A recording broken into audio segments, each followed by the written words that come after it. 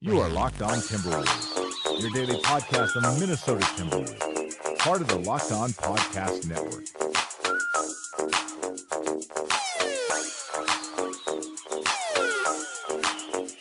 Welcome, ladies and gentlemen, to another Locked On Wolves podcast, part of the Locked On Podcast Network. As always, your host here, Colton Molesky, bringing you daily Timberwolves content. Make sure to check out the Locked On Wolves FanRag website for written content from Adam King, as well as prior podcasts. Also go on to Twitter, follow me at CMolesky, Molesky, and you can get podcasts. I post a podcast on their stories I've written for various sites, all that good stuff. Plenty of good content that I'm throwing up on the Twitter account as well as on the Locked On Wolves FanRag website. So go check out both those spots. Thank you for joining me today. We have a packed show. We're going to take care of some news. I have some clips from Locked On Knicks and the Locked On Pistons shows about Coach Fizdale's hiring and Stan Van Gundy's firing of the coach of the Pistons. He was fired the other day, so I have sound clips from both of those shows covering both of those news events, and they're going to offer some insight. They're covering those teams day to day, so some good insight from both those guys on both those coaching moves. First, I wanted to try something. You guys can let me know if you like this or not, or what you think of this. But I want to do leading up into the draft. Now that we're almost concluding the second round of the playoffs, I want to do a segment of every week. I would have a prospect. So once a week, I'll bring to you a prospect that I like for the Timberwolves. And since they are picking around that, just around that 20 to 23 range. As far as draft picks, there's a few options. There's a few selections that they can make. A few players in play that they can snatch up in that range. So every week I wanted to bring to you guys one prospect and why I think that they could get drafted by the Timberwolves. Why I think they would be a good fit for the Timberwolves. And so I was going to do that. I'm thinking I'll probably do that every Wednesday, but obviously if breaking news stuff happens that'll take a whole show to cover, I'll probably bump it. But just plan for every Wednesday, I'm going to have from now on until the draft one prospect that I'm really looking at. Now, this doesn't mean after the playoffs conclude that I won't have a couple more episodes like I did when Jeremy Woo came on and we talked NBA prospects and the NBA draft a little bit, looking into the future. I will still do stuff like that, but this is just a time for me to sit down and really dig into one guy that I like and one guy that I think you guys should be paying attention to every single week. So here we go. Here's the first one. The first guy that I have you looking at as far as draft prospects for the Timberwolves, Chimezie Metu, the power forward from USC. There are a couple reasons I like him. First of all, the Timberwolves, they need power forwards. They have 3 forwards on the roster as of right now. I guess you can count Wiggins play forward a lot of the season. Yeah, he's a little small. He's more of a small ball forward. Definitely a small forward. As far as power forwards, you could really only have 1 or 2, and I know that guys like Gorgie or guys like Towns, who are listed as centers, can definitely play at the 4 if you want to go big, or they can move over to the 5 if you want to play more of a small ball lineup. I'm not going to get into that all that different lineup stuff. Just as far as listing forwards, you can go from 3 to 4 on the Timberwolves. You definitely need it'd be nice to have 4 to 5 forwards, on the team. You definitely you could use one more though. Just with Wiggins, he's kind of more he can flip more from the shooting guard to forward and bouncing all over the place like that. I like it because I think that they could use another power forward, another bigger guy. Metu is 6'11", 225 pounds, or at least that's what he's listed at right now. Obviously, the official numbers will come out for leading up to the draft, combine numbers and stuff like that. When we get all that, those will be the official numbers but as for right now, those are the numbers I'm going with off the ESPN website page on Metu. As far as stats, 15.7 points per game, 7.4 rebounds per game, 1.6 assists per game. He also had 1.7 blocks per game this season.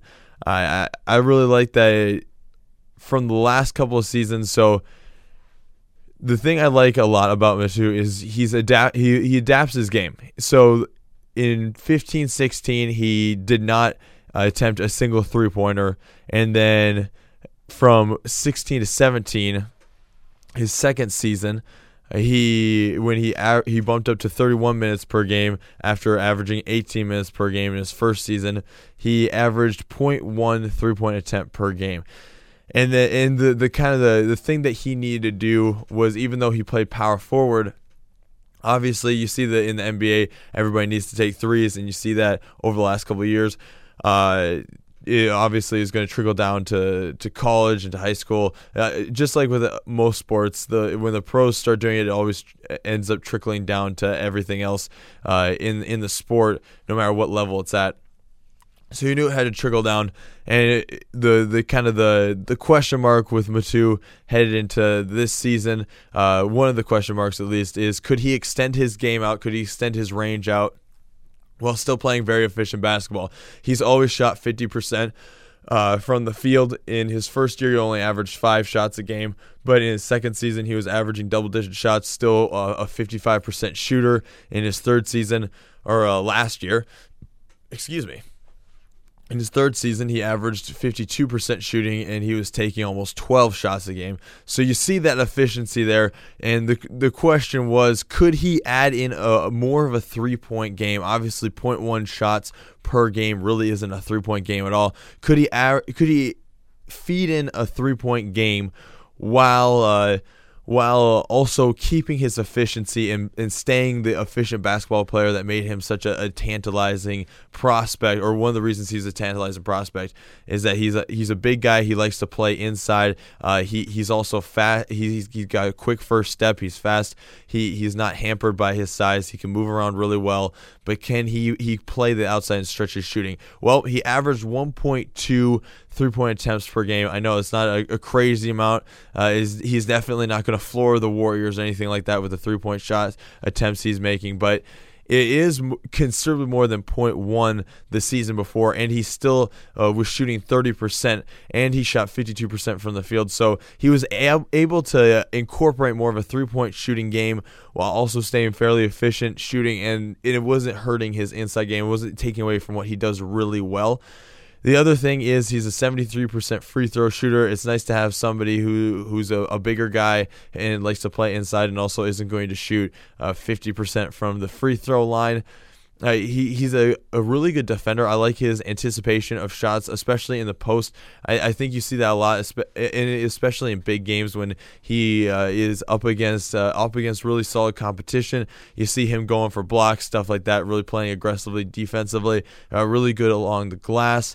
Obviously, with the 8 rebounds per game, is something to definitely watch, just because I think he could add a little bit of a defensive edge maybe to the Timberwolves. I think that I don't think if the Timberwolves draft him, he's obviously going to change the defensive culture in his first few months on the team, but I do think that his defensive ceiling is pretty high, and if he continues to work on his three-point shooting game and become more of that stretch, a little bit more of a stretch forward, then I think that you could also see his defensive ceiling grow as well, because while he does have a pretty good offensive ceiling, I think his defensive ceiling is actually where he could be really impressive, and I think that that's something that he could definitely kind of hang his hat on, where he only ever averages 18 points per game, but he could be a really big defensive asset, which is definitely something that Timberwolves need. And I think if you have young talent like that, you have a guy like Tyus Jones who's a solid defensive guy. You saw his turnover to assist ratio was something that was kind of all season long. He hung his hat on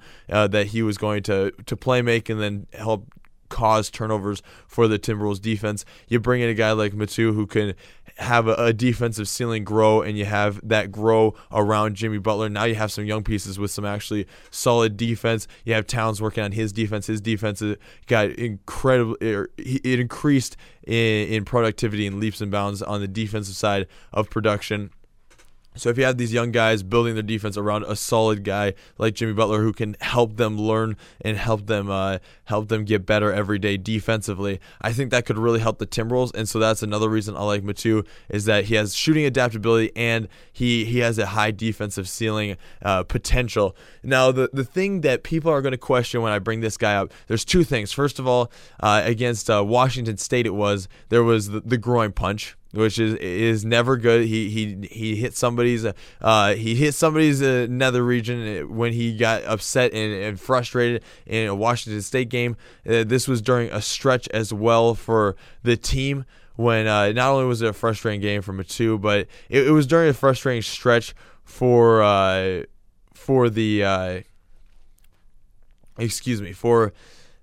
USC Trojans, and so.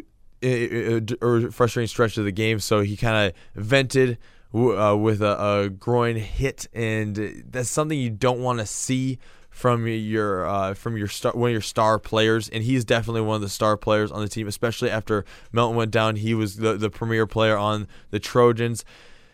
So that doesn't look great. The other thing that doesn't look great is when he sat out. I know when he sat out for the NIT, there was a bunch of people who had problems with it, and there was a bunch of people who didn't like that he was sitting out for a tournament, even though it wasn't the NCAA tournament and it wasn't the actual tournament that people are really playing for, really hoping to get into.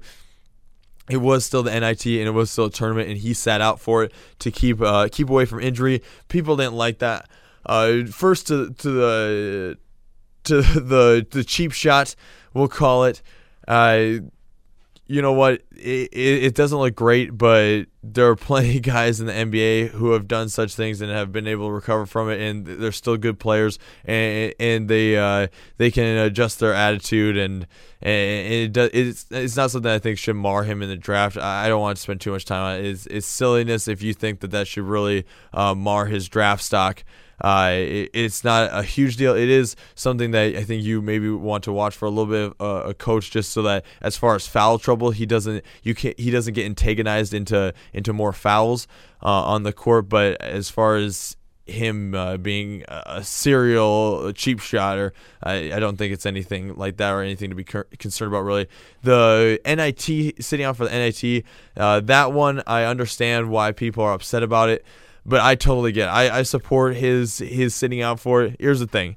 The NIT, the NCAA tests all kinds of things out. They're testing all kinds of new rules, all kinds of new things they want to see if it might work implementing into the college game.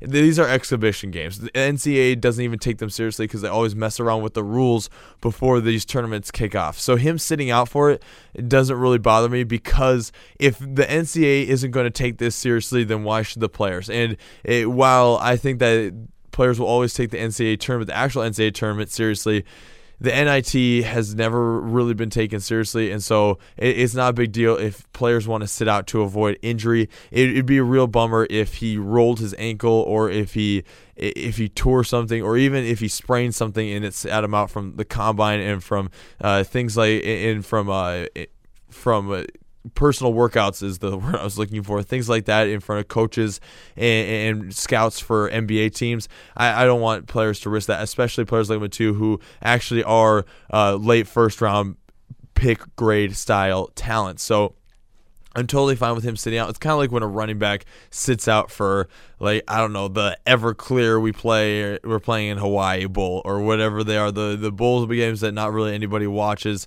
and you think you really have a good shot at going pro, and you want to preserve that and not take any extra hits.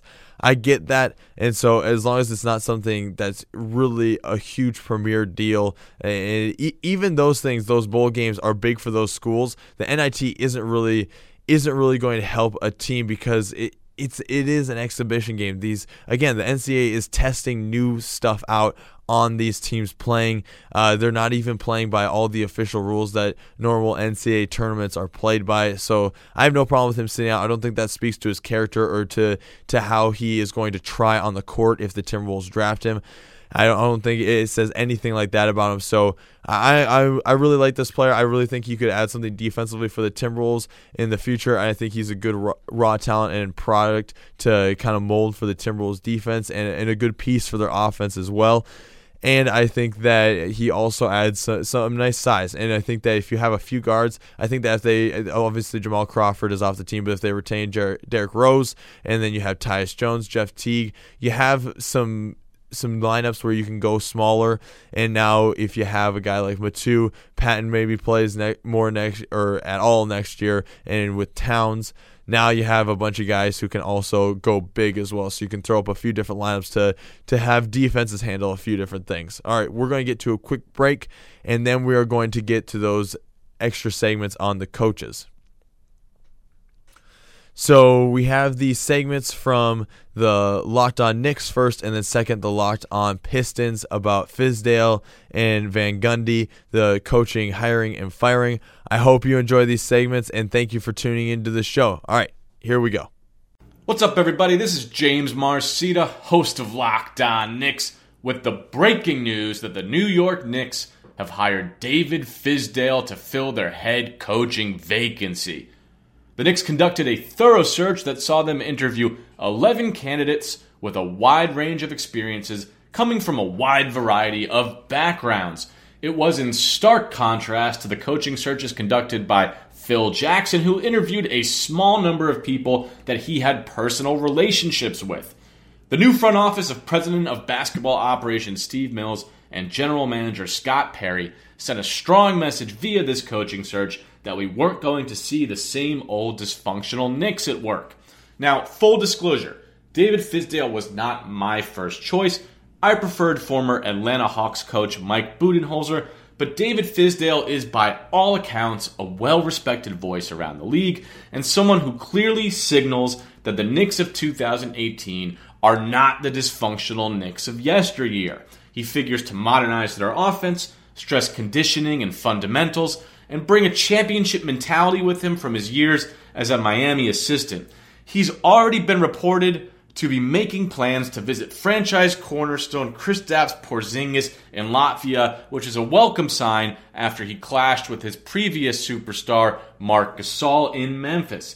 It's a good start for a head coach that Knicks fans have every right to be excited for, and it was an excellent hire by the New York Knicks. I'm James Marcita, host of Locked On Knicks. Hey, this is Matt Shook of Locked On Pistons. But after a month, it finally happened. Stan Van Gundy was fired Monday by the Pistons as coach and president of basketball operations with a rather strange press release by the team where Tom Gores, the owner, and Stan Van Gundy, he said, Tom Gores, that Stan wanted to return. Quote, Stan is a competitor and he wanted to finish the job, Gores said. Not quite sure exactly why Gores needs to be pointing that out. I don't know if that's a dig at Stan Van Gundy or if that's trying to make him look better. It was a strange way of putting that. After 4 years, with 1 year remaining on his contract, Stan will not be coming back. Van Gundy's 4 years featured a rapid ascent to the playoffs in year two after taking over a franchise stuck in the mud, but the last two were obviously disappointing seasons, hindered by reckless free agent misses and draft night head-scratchers, most notably taking Luke Kennard over Donovan Mitchell last summer as Mitchell began to, it looks like a starring career that he's going to have with the Utah Jazz, and that one spelled the end of the Stan Van Gundy era. We may never know what happened in the days of California meetings between Gores and Van Gundy that dragged out recently, and why did they drag out so long is the biggest question probably on Pistons fans right now on the minds. But Adrian Wojnarowski of ESPN reported that last week that Gores wanted Stan Van Gundy to stay on as coach but retool the front office structure. But they weren't able to reach that agreement, nor were they able to get into any extension that Stan Van Gundy was likely pining for with only 1 year left on his deal. So Dan will collect $7 million and probably have his pick of television jobs, as he's a engaging and compelling personality in front of the microphones. All told, it'll probably be better for him than a lame duck year under a new boss that didn't hire him. So the Pistons joined the coach and executive searches nearly a month after their season ended. Again, why did that take so long? Names like Steve Clifford, Mike Budenholzer, or former Piston Jerry Stackhouse figure to be tossed around in terms of coaching candidates, although this job certainly ranks below division rival Milwaukee in the pecking order of openings. And you can draw your own conclusions as fans and coaches out there about where the Pistons fall in terms of some of these other ones, like the Charlottes or maybe the rebuilding teams such as Atlanta that still have openings as well. Woj of ESPN also reported that former Arn Tellen client Brent Barry could be involved in the new front office as well. Former Pistons star Chauncey Billups was also attached to the team's front office in a report from Mark Stein of the New York Times earlier this year in January as potentially part of the revamped front office for the Pistons and his former team. The team will move forward with a potentially awkward and injury-prone core of Blake Griffin, Reggie Jackson, and Andre Drummond with little salary cap flexibility and almost assuredly no first-round pick next month. But if there's one thing we can guess about Gores, a Malibu resident who has gravitated more to his glitzy life in California than his Michigan background, it's that he's probably going to want to make a splash. Based on his bidding of Van Gundy away from the Warriors 4 years ago and his at least approval of the Griffin trade this year. You are Locked On Timberwolves, your daily Minnesota Timberwolves podcast, part of the Locked On Podcast